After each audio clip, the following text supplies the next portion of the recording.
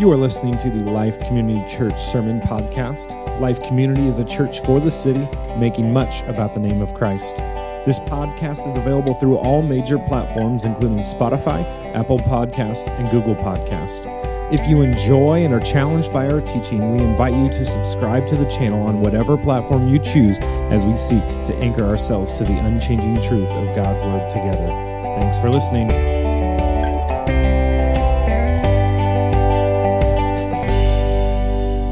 Let's head into the Word of God this morning in 2 Timothy. Now, 1st and 2nd Timothy were letters written by a very famous Christian named the Apostle Paul, who wrote the majority of what we have and called as the New Testament.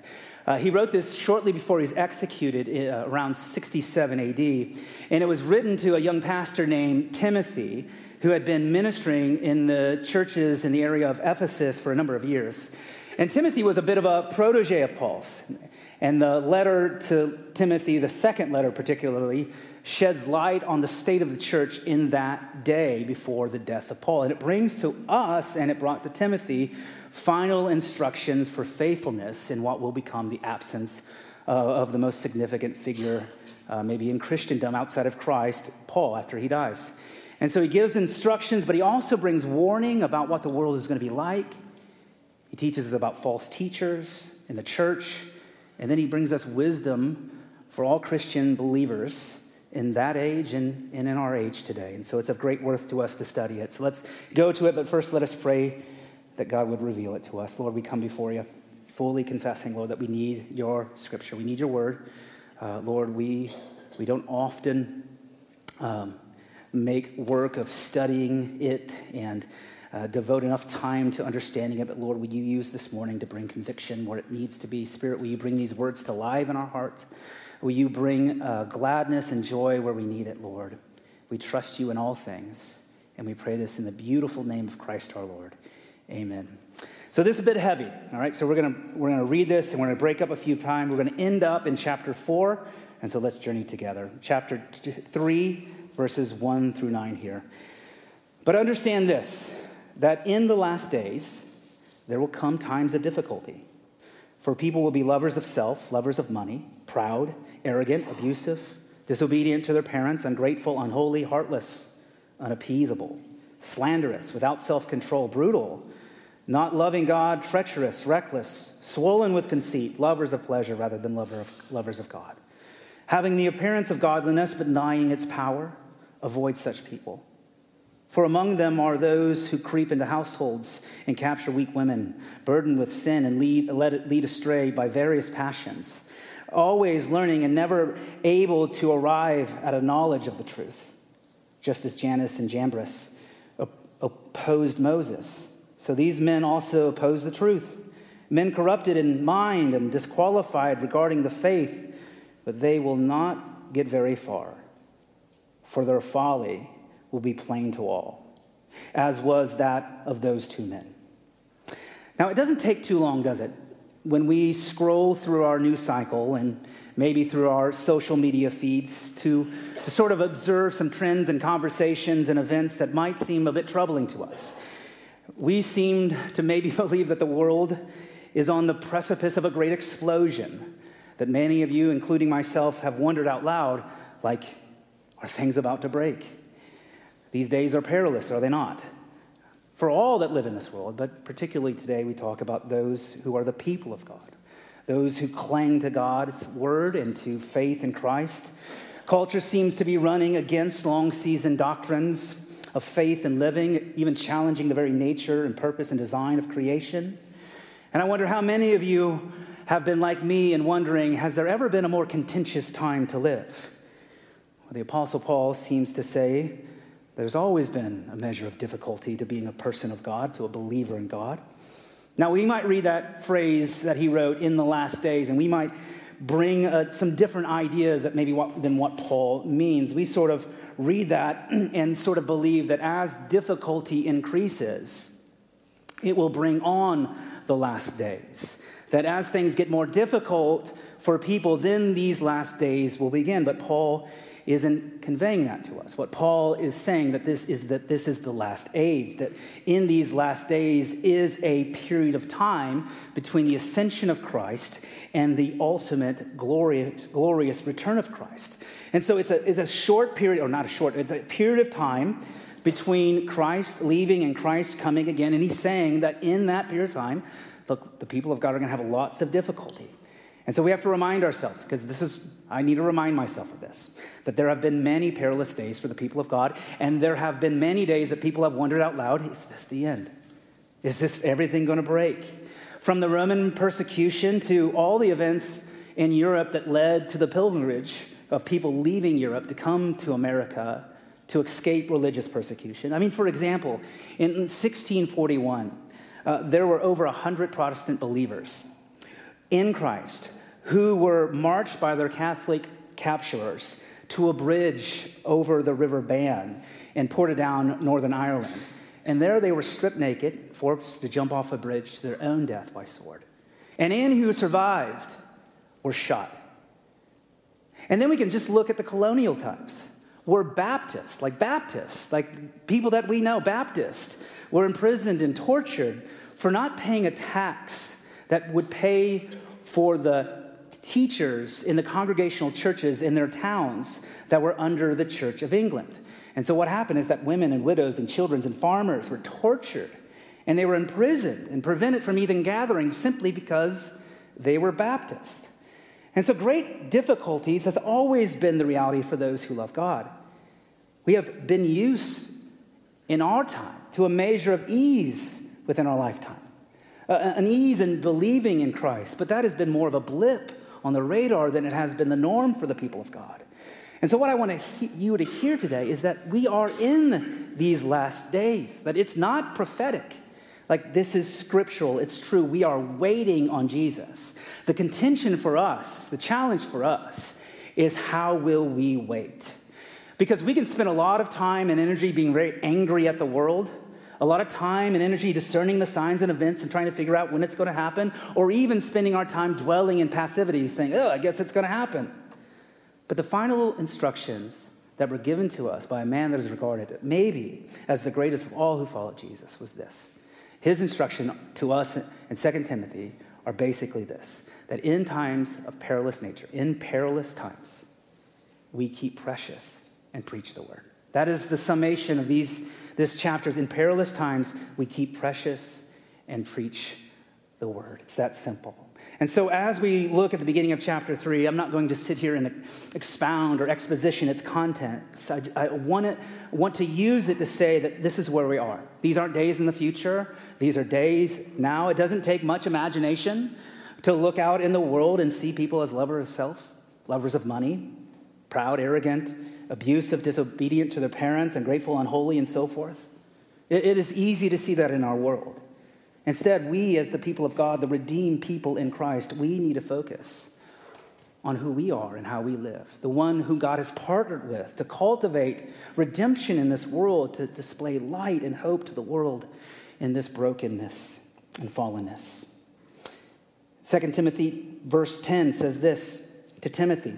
He says, you, however, have followed my teachings, my conduct, my aim in life, my faith, my patience, my love, my steadfastness, my persecutions and sufferings that happened to me at Antioch, at Iconium, and at Lystra, which persecutions I endured, yet from them all the Lord rescued me. From them all the Lord rescued me. Indeed, all who desire to live a godly life in Christ Jesus will be persecuted, while evil people and impostors will go on from bad to worse, deceiving and being deceived.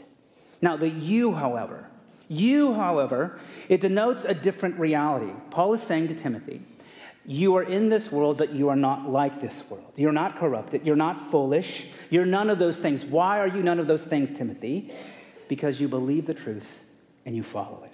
Timothy, like us, follows Christ, the one that Paul so painfully and faithfully taught him as a mentor in many years in chains and bondage. Now notice here how Paul sort of credentials himself. What reasoning does he give to Timothy for him to endure with faithfulness to what he had taught him? I think this is very important for you and I to notice this. It's in the manner in which Paul suffered for the truth that reveals the worthiness of his truth. It is suffering that highlights and reminds Timothy to keep going. It is his suffering for Christ that keeps one in this world from being corrupted and hardened and swayed by the passions of this world. Paul was hated in Antioch. He was actually thrown out of the city. He was nearly stoned to death in Iconium. And then in Lystra, he was actually stoned and left for dead with Barnabas. The sufferings of Paul are what elevate the worth of his teaching. Paul was so devoted to Christ, so faithful to his teaching, that he endured humiliation, rejection, torture, and eventually his own death. It isn't that Paul never wavered in the truth of God amidst all of his sufferings that reveals how trustworthy his doctrine is. And look, I don't think that's what we would expect from him today. I don't think that if we wanted Paul to show the gravity of how real and true what he believes in, that we would ask him for things like that. We would want him to show us why we should trust in him, why we should follow his truth, why his truth will bring wonderful benefits for our life. But did you notice what Paul didn't say here? Like, Paul didn't say, like, hey, do you remember how full those auditoriums were? And the number of people that came to see me? Do you remember the thousands of people that came to know Christ because of what I did? Do you remember all the churches that I planted around the Mediterranean? And all the leaders that I developed in those churches, or all the people that were baptized, or the status of the people that came to visit me to hear what I had to say? No, Paul doesn't boast in any of that. He doesn't boast in any success. He boasts of Christ through suffering. And here's why I think that's important for us to hear today. It's because you and I are raised in a culture where what is real and true is revered by how well something works. Does it work? Can it make me happier? Can it make me thinner? Can it make me prettier? Can it make me stronger? Can it make me healthier? What are its benefits for me? If I tell you the next time you have a flat tire, to go outside and bark like a dog, and dance like a chicken next to your flat tire, telling you that it'll inflate instantaneously, there would be a day that you would come back to me and say, thank you for the embarrassment. I did that in the middle of traffic. And you will tell me then it didn't work. In other words, it's not true. It didn't work. The proof is in the results. And look, this is how we govern our lives. Does it work? Did it bring me the results that I hoped for? Which means that for us to have faith in Jesus can often be based upon how well he's worked in giving us what we want. We see Christ as truer if he makes us feel better about ourselves, to give us a measure of happiness and joy. We see Christ as truer if he blesses us with comfort and ease, if he protects the people that we love. We deem Christ effective and true because he has worked in my life. His success in changing our demeanors, our outcomes, our habits, keeping us from harm and those that we love from harm, prove his validity. That is what makes him worthy to follow, we say. But is that what Paul is saying? It's not. He's saying that we live by faith. We don't live by sight. Faith not that we hope it's true, or faith that we're searching and weighing the evidence of its effectiveness in our life. No, faith is the assurance of things hoped for. It's the conviction of things not seen. It is to say it's true, that God is true. He is true even if I can't touch him. He's true even if I can't feel him. He's true even if I don't get what I want in my life. Our God is true whether or not we feel like it, whether or not he gives us the outcomes in our lives. God is nearer the laws that govern the universe than he is anything else. Often, the laws of the universe are only felt when we deny them. The laws of thermodynamics, the laws of physics, the laws of gravity. Try walking off of a building not believing in gravity. You will feel the consequences of your denial. What Paul seems to tell us here is that God is seen in evidence through a world that denies them. In the emptiness of living, in the fragility of life, we see a world denying what is true. We notice it. And if it's true, it means that we should suffer for it. It means that we don't get what we want.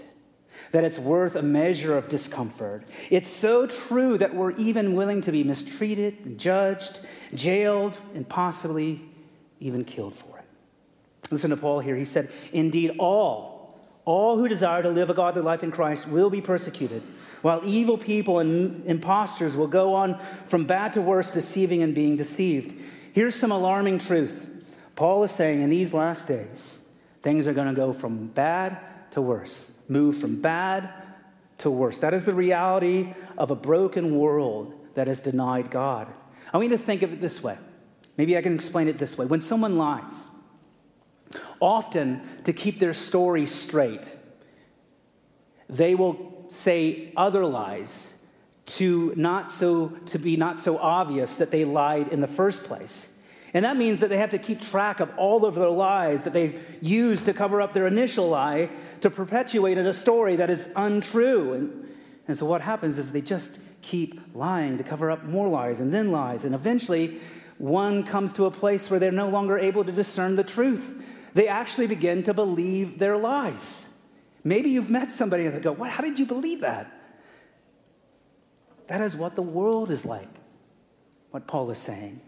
That sin is so devastating that it creates ripple effects. It creates realities where our sin creates other sin.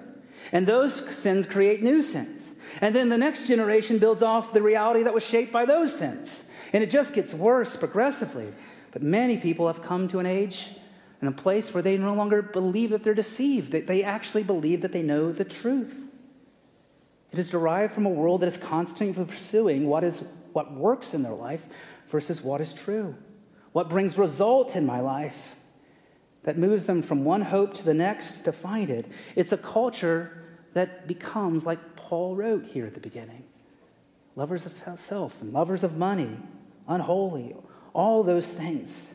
When we replace what is true with what works, all chaos, all sorts of chaos ensues. We desperately want to find what works. But what we really need is what is true. And so what we are saying as a believer in Christ is that we have found our treasure. Is that we found salvation. That we have found our hope and we're anchored here.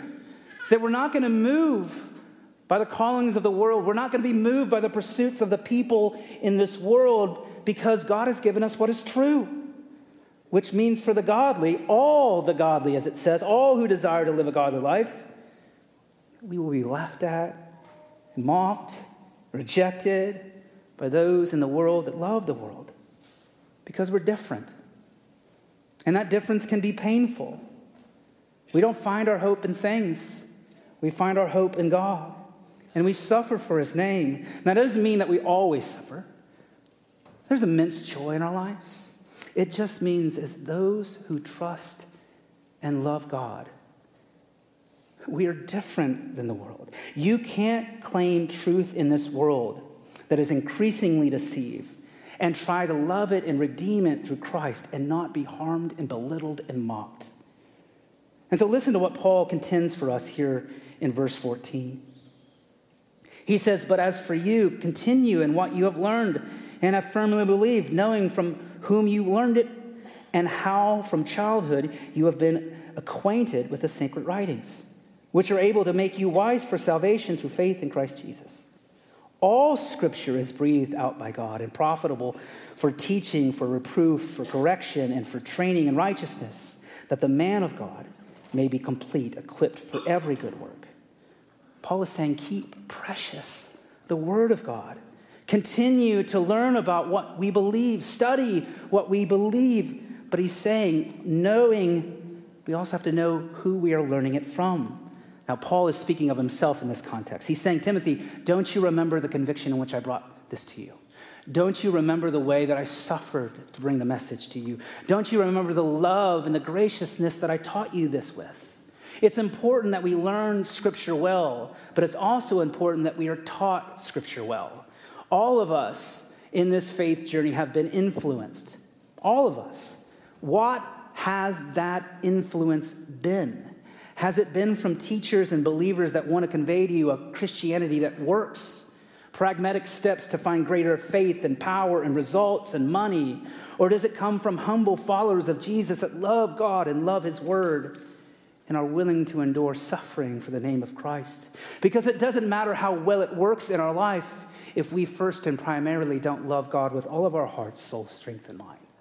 If we don't make God the biggest entity, the most important thing in our life, all of what we do, all that works will be dead works. Timothy had been raised in a home that kept the scripture primary. His parents passed down a tremendous heritage of faith. The sacred writings that Paul refers to are the Old Testament. Those writings, the Old Testament, actually point us to Jesus. They point us to having faith in the Messiah Christ. And then he turns and says, all scripture. Now he's saying something different here. He's including the Old Testament, but he's including other things. Paul knows that God is bringing a new word into the world, and it is being revealed through the apostles and the disciples in the first century. A New Testament, you could call it. And what is the source of that scripture? Well, it's not the hand of Paul. It's not the hand of Peter or any other writer of the New Testament. What is the source of that new word? It was breathed out by God. Now, there will be many who object to that, who laugh at the claim of somebody saying that their writing was inspired by God. I mean, any lunatic or nut could make that claim. Why are we to believe Paul here? Well, I like what David Guzik writes in his commentary on 2 Timothy. I want to read this for you. He says, and to the critic who claims anyone could write a book and say that it's inspired by God, we simply say, please do. Write your book. Give it every claim of inspiration, and let's see how it compares to the Bible in any way you want to compare it. We invite the smarter critics of the Bible to give us another Bible, something more inspired, something with more life-changing power. The great critic or professor or skeptic is surely smarter than Galilean fishermen 2,000 years ago, having all the qualifications, all the culture, all the brain power necessary. It should be easy for them to write something greater than the Bible. But of course, this is impossible. There is no equal to the Bible, and there never will be. The grass withers and the flower fades, but the word of the Lord stands forever. What can compare to the Bible? There is no book like it in its continuity and consistency. There is no book like it in its honesty. There is no book like it in its circulation. There is no book like it in its survival. There is no book like it in its influence and life-changing power. This is why we keep the word of God precious, because it is the wellspring of life.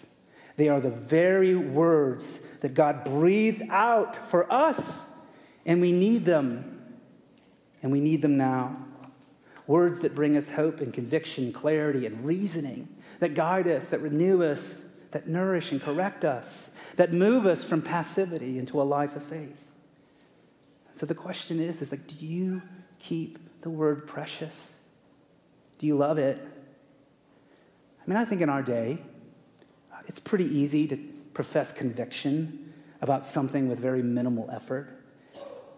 We can, at a mouse click, claim to be warriors of various social justice causes. We can claim truth and be enamored with it by simply putting something on Facebook without ever having to live it, without ever having to endure any cost of believing it. And so when I ask, do you keep the word precious? Do you? I mean, do you read it? Do you study it? Do you love it?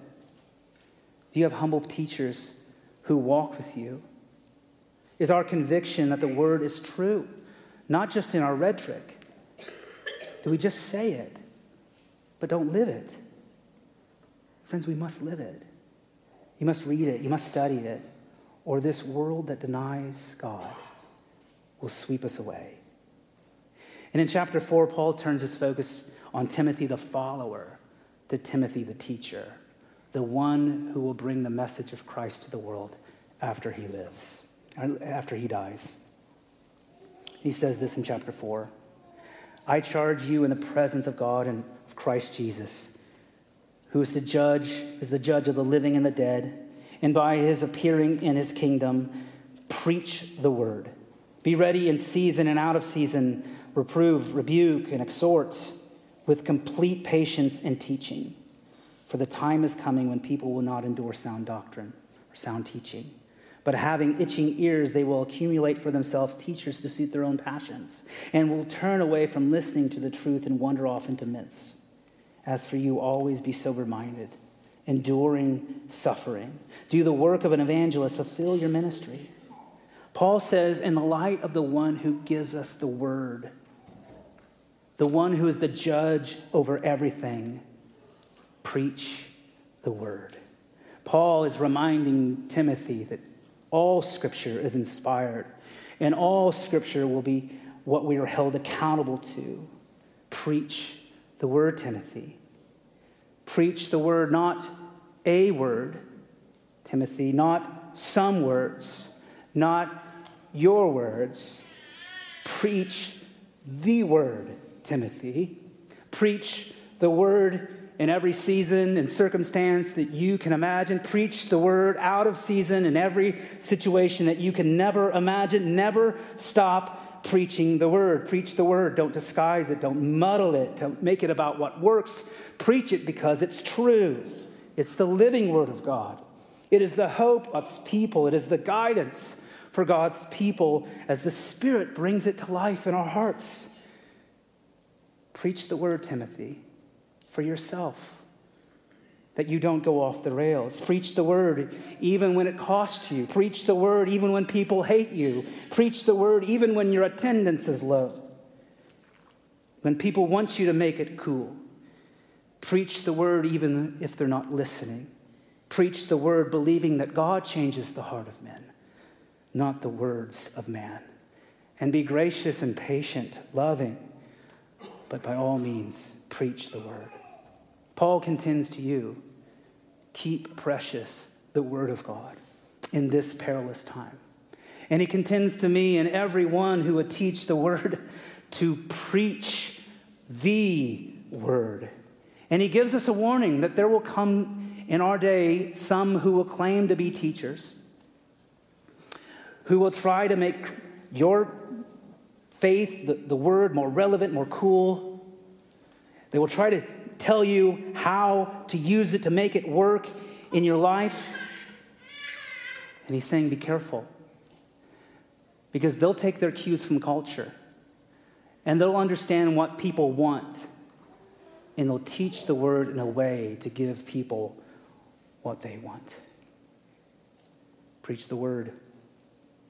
So today is a necessary reminder as we start 2023 of the necessity of us to hold precious the word of God.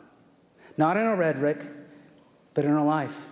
Because I want you to understand, believer, that the word of God didn't come to you today in this room because some cool guy in AD 100 made it really relevant and popular. No, the word of God came to you because people suffered and died so you could read it and know it. That you would know the love of God.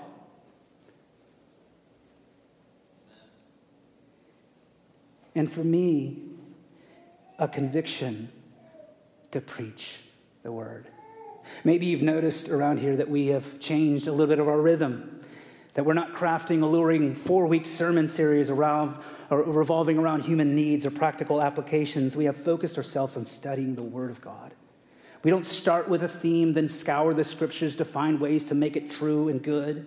And we start with the scripture and we ask, God, what are you saying? What are you saying? And that will be our rhythm going forward.